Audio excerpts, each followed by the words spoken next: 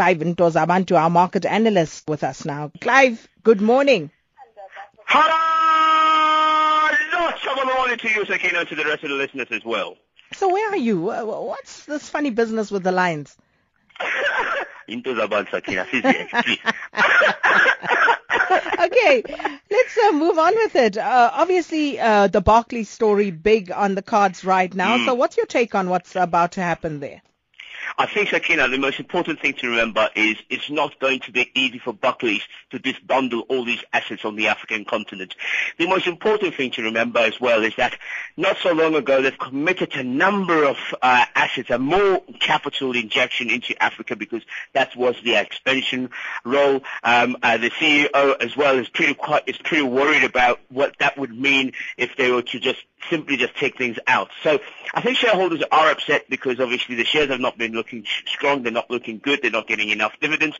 But Jeff Staley is certainly somebody who is going to make whatever announcement he makes, he's going to have a significant a jump or significant impact on what happens on the local front because we've got Barclays Africa as a now listed company on the South African JSE. So the question for me is, when they do disbandle, will it affect South Africa so much? And my answer to that is I don't think as much as we expect, Sakina, because remember the Premier Soccer League as well is one of those businesses that profits a lot from the sponsorship of Barclays.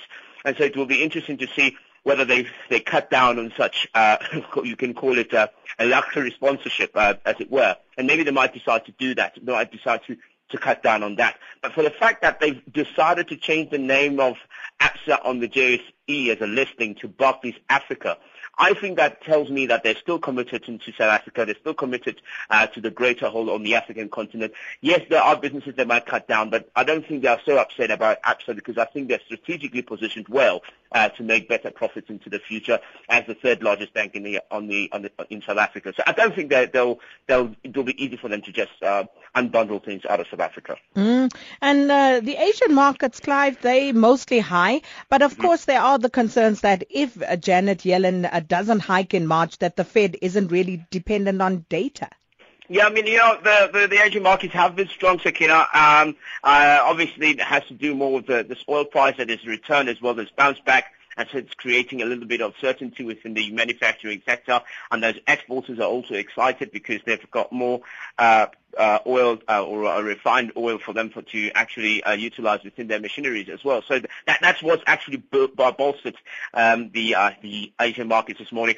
But, if Yellen does not hike in March, Sakina, remember we've been talking about this data-dependent Fed.